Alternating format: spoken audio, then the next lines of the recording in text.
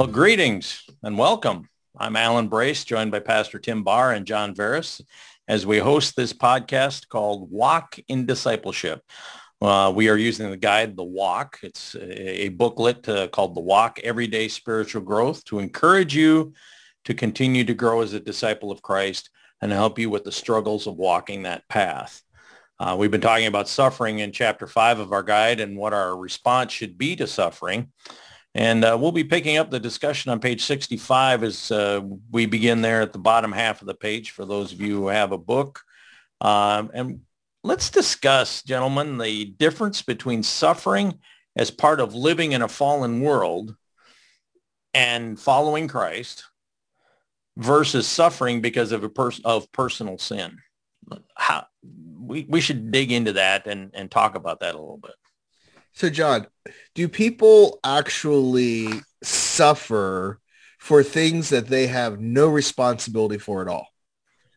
Well, I think the Bible is clear that there are, let's say, two types of suffering. The ones that, we are not necessarily the cause voluntarily, in the sense that, we plan to suffer in, for instance, in cases of cancer or, bodily problems and things like that. But the Bible also speaks about that we might suffer the consequences of our choices. And these two things are different. Yeah, and just if you take Bible characters, just to simply illustrate, on one side, you got Job and Joseph, right? In both of those cases, they go through immense amounts of suffering for the greater glory of God and his purpose. Maybe on the other side, you have Jonah, and I'm going to put Eli in there. I know there's no J there, but Eli, he's got Hophni and Phineas for children, right? So I like both of those illustrations because if you're looking at people who have self-inflicted suffering, that's the name the book uses for it. I think Eli and Jonah are great examples of that. Well, and David as well. And David suffered in many ways because of his own foolish mistakes. Yeah, and all of his children and grandchildren end up suffering because of him, which is interesting because his children end up getting the consequences for his sin, right? But when you start looking at it, they had self-inflicted sins. You can't say all Solomon's problems started with David. There's got to be at least about 1,000 other reasons, right? Right. Well, you got, well. That was pun intended. You got it. Yeah, I was trying to figure out what to do with that. You caught us all off guard. So we have just like weddings. Come on. They didn't have the wedding network back then. So they needed something to keep life exciting. Exactly right. He had to, well, I'm not going down that road. Well, never the bride, always the groom. Is that his motto? Yeah, exactly. Something like that. Sorry. So what you're saying is that there really are two types of suffering, the kind that, as John mentioned, physical suffering that is just from getting old or developing a disease or something of that nature. And then there's the self-inflicted stuff that we bring on ourselves. So is there a purpose in each of those? I mean, I realize that self-inflicted suffering is something that is more than likely a cause of sin. But on the other side of that, where you have unexplained or unintentioned or, suffering that isn't our fault, is there purpose in that? I see that in Joseph's life, but John, what do you think? I mean, how do we explain that to somebody I have no idea why I'm suffering, but help me out here. Yes. In the book, there are a few things that they emphasize, which I believe are great. And I think it will be very encouraging for us to understand, for instance, some of the purposes of suffering. The first one is sometimes I would call it just in the natural way of suffering. I would put here, issues related to the body, issues in the nature, and accidents and things like that. to which we are not necessarily the main cause for it. And so I think it will be helpful for us to not forget that there is a big picture, actually. There is a bigger perspective over those moments. And even though in those suffering moments we might not understand what is the place, why is there, what is going on, we are caught off guard because we just don't simply, we don't understand what is going on. Let's not forget that there is a bigger purpose, a bigger picture, and in time, Lord willing, we will be able to understand why was that. And so the eternal perspective over the things, I think it's tremendously helpful here. Is Yeah, that I thought of Psalm 55 too. Well, we start verse 1. Give ear to my prayer, O God, and do not hide yourself from my supplication. Attend to me and hear me. I am restless in my complaint and moan noisily. Okay. There are certain times that that's just what you are when you go through sickness and when you go through life, right? noisily, right? I love Wow. it, don't you? Yeah, we get a biblical perspective on whining or something, right? Or it doesn't whining. That isn't whining, is what we're talking about here. Yeah, what is interesting, if you drop down the Psalm, because, I love the Psalms, in verse 4, my heart is severely pained within me. That's not a heart attack. That's an emotional heart attack, right? And the terrors of death have fallen upon me. Um, I think if we'd understand this right, there are real physical sufferings of both the body and the mind that are that come upon us, and they're not. In this case, by the way, it starts because of the treachery of the people that were in his life. He was in the verse I skipped, because of the voice of the enemy, because of the oppression of the wicked. For they bring down trouble upon me, and Mhm. in wrath they hate me. So we need to be clear. There are people who are sinned against. There's people who have sickness. John, in the ethics world, I think Down syndrome is one of the big conversations in this, because here are young, children that are going to have a very rough life of no fault of their own, right? And yet they can be an incredible gift to families and to churches and their society. Exactly, because there is a purpose in all these things. Even though we don't understand, it's hard to comprehend what is going on, but the Lord has a plan. Everything is under his control. And I'm just, for instance, thinking about um, suffering of the innocent, of the ones, for instance, of the babies with Down syndrome. It's hard to say exactly why the Lord allowed this issue to happen. But I think even when we don't understand, we need to remind ourselves that we can trust God's wisdom and his goodness and love, even though it doesn't make sense to us. So Yeah, in having Psalm, that, well, let me hop on that. In Psalm yeah, 55, skipping the imprecatory part of the Psalm, you get to the end of it. The psalmist says, as for me, I will call upon God and the Lord shall save me. Evening and morning and at noon, I will pray and cry aloud, and he shall hear my voice. He's redeemed my soul in peace from the battle that was against me, for there were many against me. God will hear. Now here's the imprecatory part, and afflict them, even he who abides from of old. See, and I totally agree with you, John. In the midst of all these things, we can look to God and know he protects. Exactly.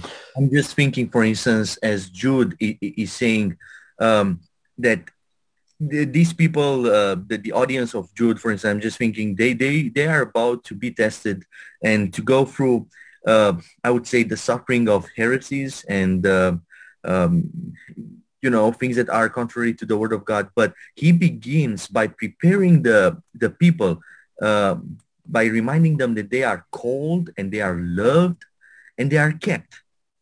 And so they are kept for Jesus Christ.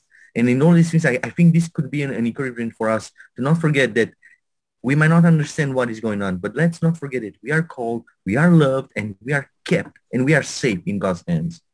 All right. So if someone's listening to Christian radio, because, Alan, I like to pick on your Christian radio a bit. Yeah, exactly. They're listening to Christian radio and not, of course, not bot, right? We're talking like one of those ones where they have all the music on. So Yep. listen to the music one, and what they hear when they listen to it is this: though God is for me, though the world is against me, God is for me, my life's going to get better. And if everything we were talking about so far was the only reason people suffered, that might be an okay message. But here's the problem. God can be against us too. Because sometimes the reason we are suffering is not that God has changed, but we have changed in our position to him. So that like a Jonah, we run from God, we get involved in sin, and we get the natural consequences for sin. But that feels like suffering, right? So is that God working in your life? The consequences of sin are consequences of sin, but does God use that to draw you back to him? Does God use that to direct your path? I think so. I think so. It could be one of the reasons why the Lord is allowing those things. We have a saying in Romanian. It's easier to see God when you are on a horizontal position because you are lying in a bed because you are sick. So when you are on a horizontal position, it's easier to look up. But when you are standing on your feet, you have a vertical position. You are focused on what is in front of you, around you. And so I think the Lord sometimes could use these sufferings to bring us closer to Him. But in the same time, I think we need to have a clear theology of retribution. I'm just thinking that you could be right with the Lord, you can be faithful to Him, and still there could be some bad things happening to you. It's not necessarily you know just the consequences of sin in your life. In the same time, if you see somebody who is blessed by the Lord in, let's say, material uh, possessions, it doesn't mean that they have a holy life. So we need to be careful with that because we don't want to people to understand that if you do something good, that the Lord, should do you good, or if you did something bad, and you know, um, and so I think this helps a little bit us. Yeah, like in First Corinthians 11, and you had the passage there dealing with communion, and you have people that are sick, and some have actually died because they have taken communion the wrong way. But then Paul, who's writing that, ends up dying twice for being a missionary. So, the question you got to go with is, well, can both those who are godly and non-godly suffer? Yes. But here's the thing. Those who have broken the commands in First Corinthians 11 also knew that they were being divisive in the church. They knew that they were causing division. They knew that they were in sin. I don't think it's accidental that Paul reminds us that in the night in which Christ was betrayed, he took bread. Okay. I mean, these people were in many ways betraying Christ by their sin. I'm reminded that our Heavenly Father treats us as children. He disciplines us. And Proverbs 13:24, he who spares his rod hates his son, but he who loves him disciplines him promptly. There is a sense in where God disciplines his children, but not everyone that's in a car crash is being disciplined. Right. Right. So it's important to develop an eternal perspective to this and understanding what I'll use the word nuances, but what are the things that go into that eternal perspective, both from bringing it on yourself, if you will, by sin, and understanding why God would use suffering to season you, to bring you along. And I find it interesting. 1 Thessalonians 4:18. You've read this a number of times, Pastor. Therefore, comfort one another with these words. You know, we're talking about the return of Christ and so on in the earlier part of that chapter. But to point out that we need to comfort one another. This is where the church body fits in, is to help us reinforce our eternal perspective. So what about attitude? I mean, attitude just seems like is that something that we conjure up ourselves? Is that something that is a choice on our behalf? That's a difficult question to me. First Um, Peter 5:6 is what comes to my mind immediately. Therefore, humble yourselves under the mighty hand of God, that he may exalt you in due time. Okay. And I think maybe that's where I would start by saying is this. When we go through times of suffering, the first thing we need to do is humble ourselves under the mighty hand of God. If we are in sin and we are self-inflicting, we're going to find that to be very, very hard. And honestly, we'll never humble ourselves unless we say what God says about the sin and we turn from it. So I would say that's maybe part of it. We have to humble ourselves. Is there a part of that that's where we can find joy in that suffering though? I mean, is that part of the proper attitude? Is that maybe attitude's the wrong word. Is it perspective? Absolutely. I'm just thinking, the Paul is teaching us that in the middle of suffering, even though he was in prison, for instance, at the time when he writes Philippians, we have an entire letter about um, being joyful and rejoicing in the Lord in the middle of suffering. And this is a counter-cultural, I would say, attitude. Because what would be the natural response when we suffer? Well, complaining or victimizing ourselves or having, pity on ourselves. But Paul is suggesting and telling us, well, that's a good moment when we could rejoice in the Lord, knowing that he's in control and knowing that his power is made perfect in our weakness. And so we could have, through that good attitude, a good chance, to show others how great our Lord is.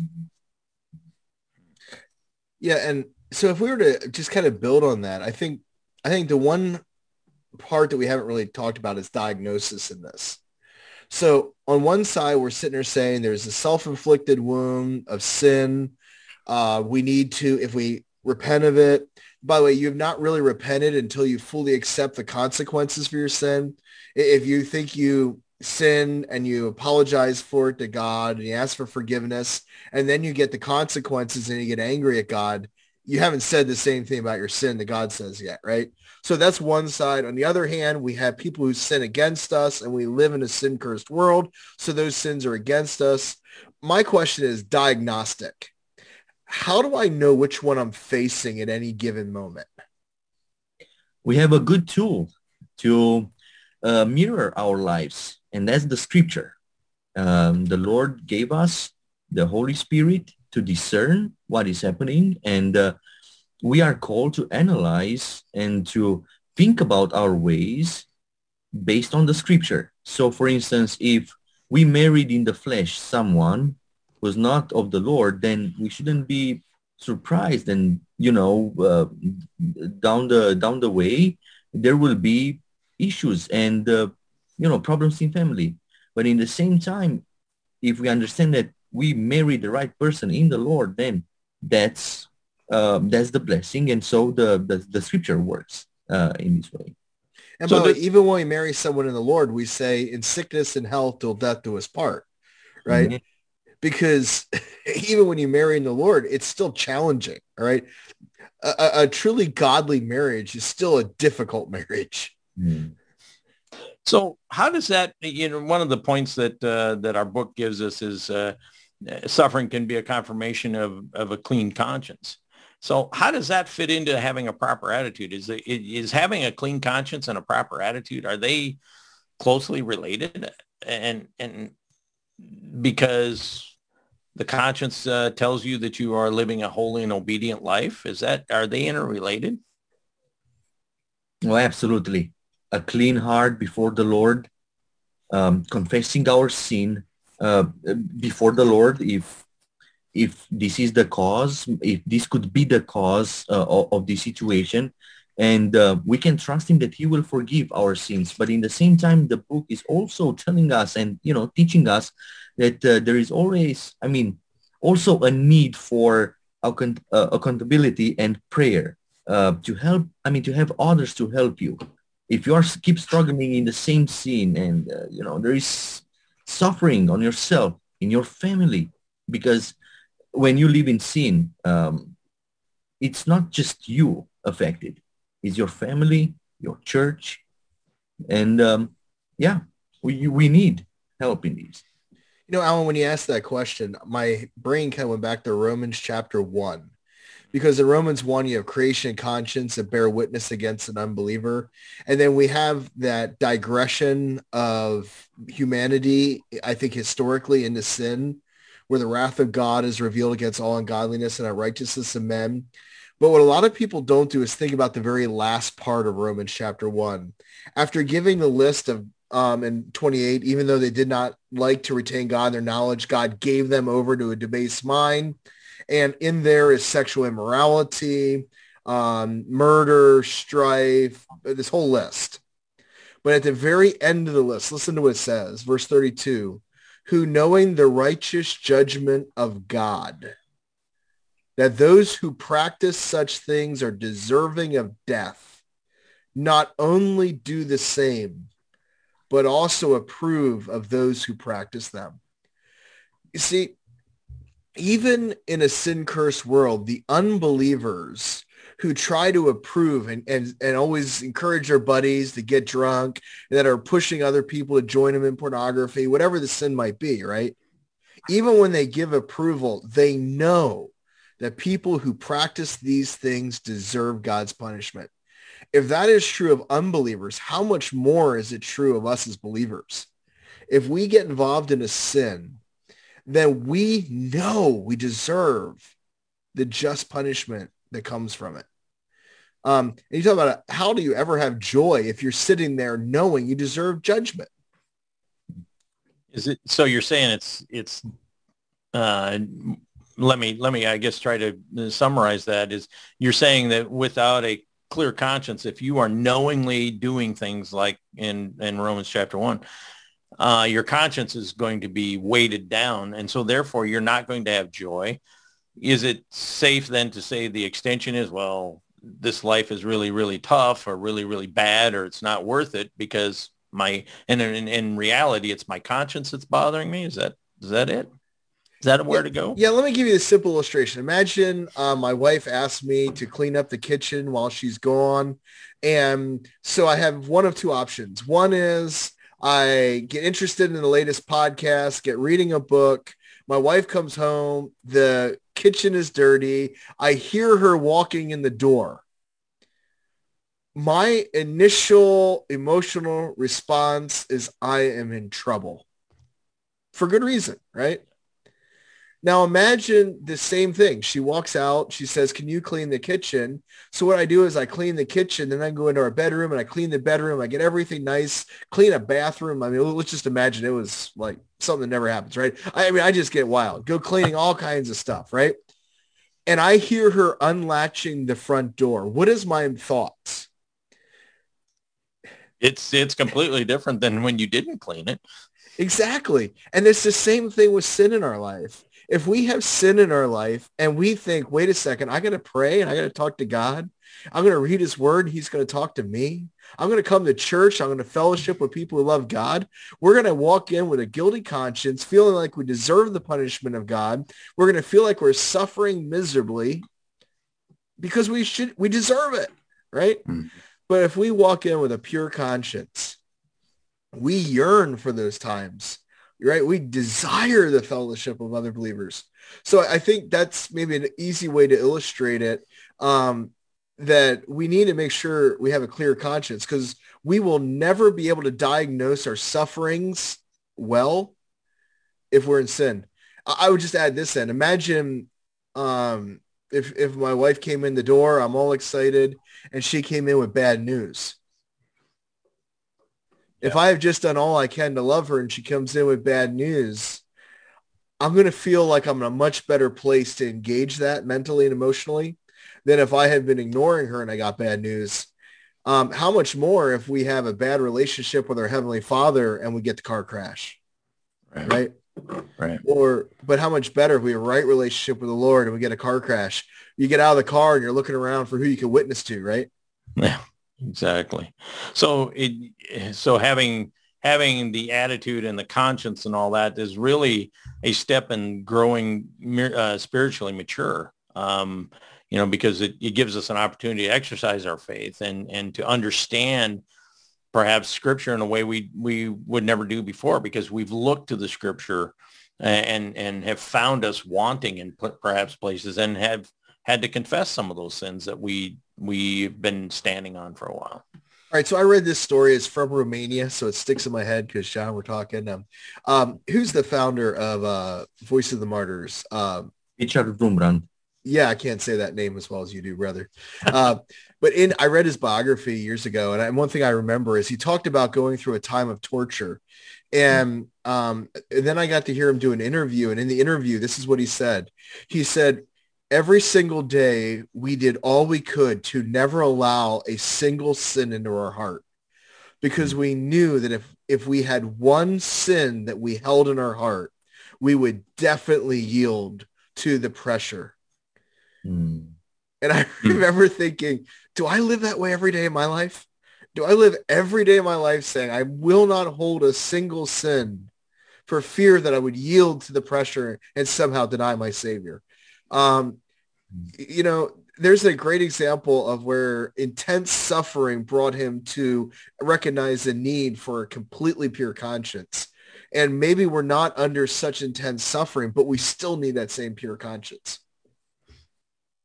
So is God using, there are principles in scripture where God uses suffering to mature us, to cause us to have faith in him. Again, we're back to Joseph, for instance. He ran Joseph through the ringer in many ways to grow his faith and put him in a place where God could use him, and that he would be willing to deal with his brothers and so forth and so on.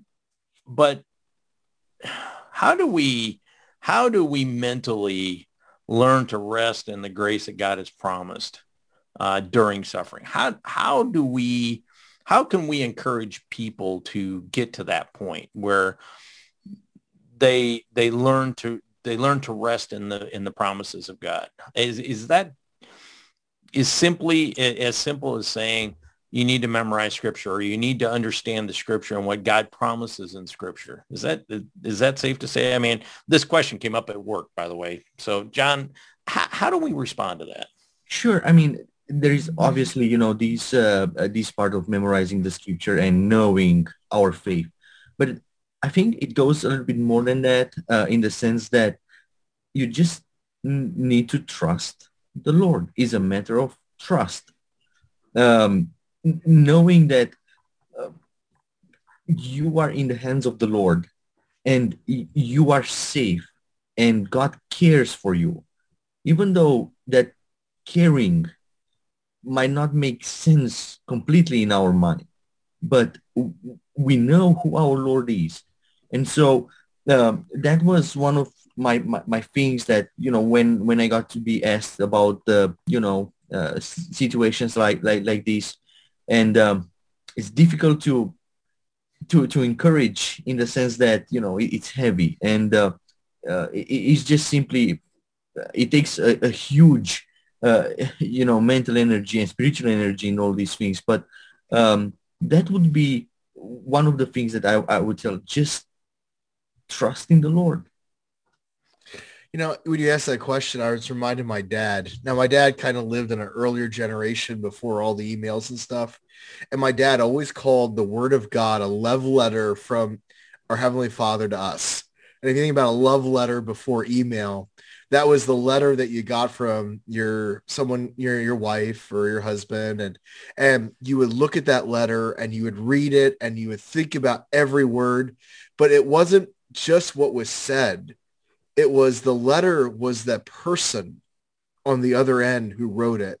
And John, I agree with you in trusting. When it's not just we memorize God's word, but we recognize it's a relationship where our Heavenly Father is communicating with us. He's talking to us, right? And so I've always appreciated my dad calling the Bible a love letter to him. He understood it was very personal from a Heavenly Father to him. And so I would say maybe that would be a way we could think about that as well. So, Pastor Tim, we find that suffering, you probably see more of the one-on-one suffering and being more heavily involved in other people's suffering. How does, I guess I understand that has to give you an open door to give the gospel, a genuine gospel message to people who otherwise wouldn't stand still to listen. And, I think it's purposeful to point out that Christ came to earth to suffer on our behalf and give the genuine gospel that says that he suffered for our sin. And he was tempted in all points as we are, yet without sin. He knows the feeling of our infirmities. But I tell you, the biggest thing in what you said there is this: we have a Savior. Right there. That's it. That's it. We have one who delivers us. And I don't care what suffering we're in. And if you're listening in, whatever suffering you're going through, we have a Savior. That's it. That's where our hope is. He comes and he delivers people from sin, and from the bondage of sin, the consequences of sin, and he does it in a knowing way. That is our hope. And that's why the gospel is so important to engaging people that are going through suffering. I can tell you from personal experience in my own immediate family that when somebody in your family is suffering, you get, and for instance, in our case, it was health, you get to talk to people you don't normally talk to. And for whatever reason, when you are deathly ill, God gives you the courage for some reason or another. Maybe it's because what are they going to do to you? And that should be our attitude anyway, by the way. But you have the courage to tell people who you would normally never even bring the gospel up to, and present it to them in a way that they would understand. And it's because they are seeing what you're going through and gives you an opportunity then to open that door and give the gospel. So we could go on and on about this, particularly the last couple of points where we could just say, here's what the Bible says and here's how you're supposed to handle it. But we're running out of time. And I hate to say that, but we are. And we thank you for joining us as we've been discussing suffering and the Christian and why it happens to us. We're praying that you would have been encouraged to keep walking in discipleship, that you've learned something that you can pass on to those that you are discipling. We encourage you, if you've not done this, to find someone to disciple, because you have information that will help them through a time of suffering. Pray that God would lead that someone to you, or that you to them, so that you can both be strengthened in your faith, because discipling someone else is going to strengthen your faith as well. We encourage you to pray for your mentoree or those who you are discipling. Without the strength of prayer, our efforts are pretty futile. We're also encourage you to memorize scripture. We've talked about that multiple times here, particularly as we are reminded that suffering is part of our lives. The best way to, if you want to say it this way, defend ourselves against suffering or to make it through the suffering is to have God's word buried in our brain. Cranial storage, I think, is what they call it these days. Having God's word at our fingertips, because it's right there in our head, is a part of the armor that God can use and when we are in difficult situations. So until next time, we encourage you to pray. We encourage you to pray for your mentorees. We encourage you to memorize scripture. And for Pastor Tim and for John, I'm Allan. We'll see you.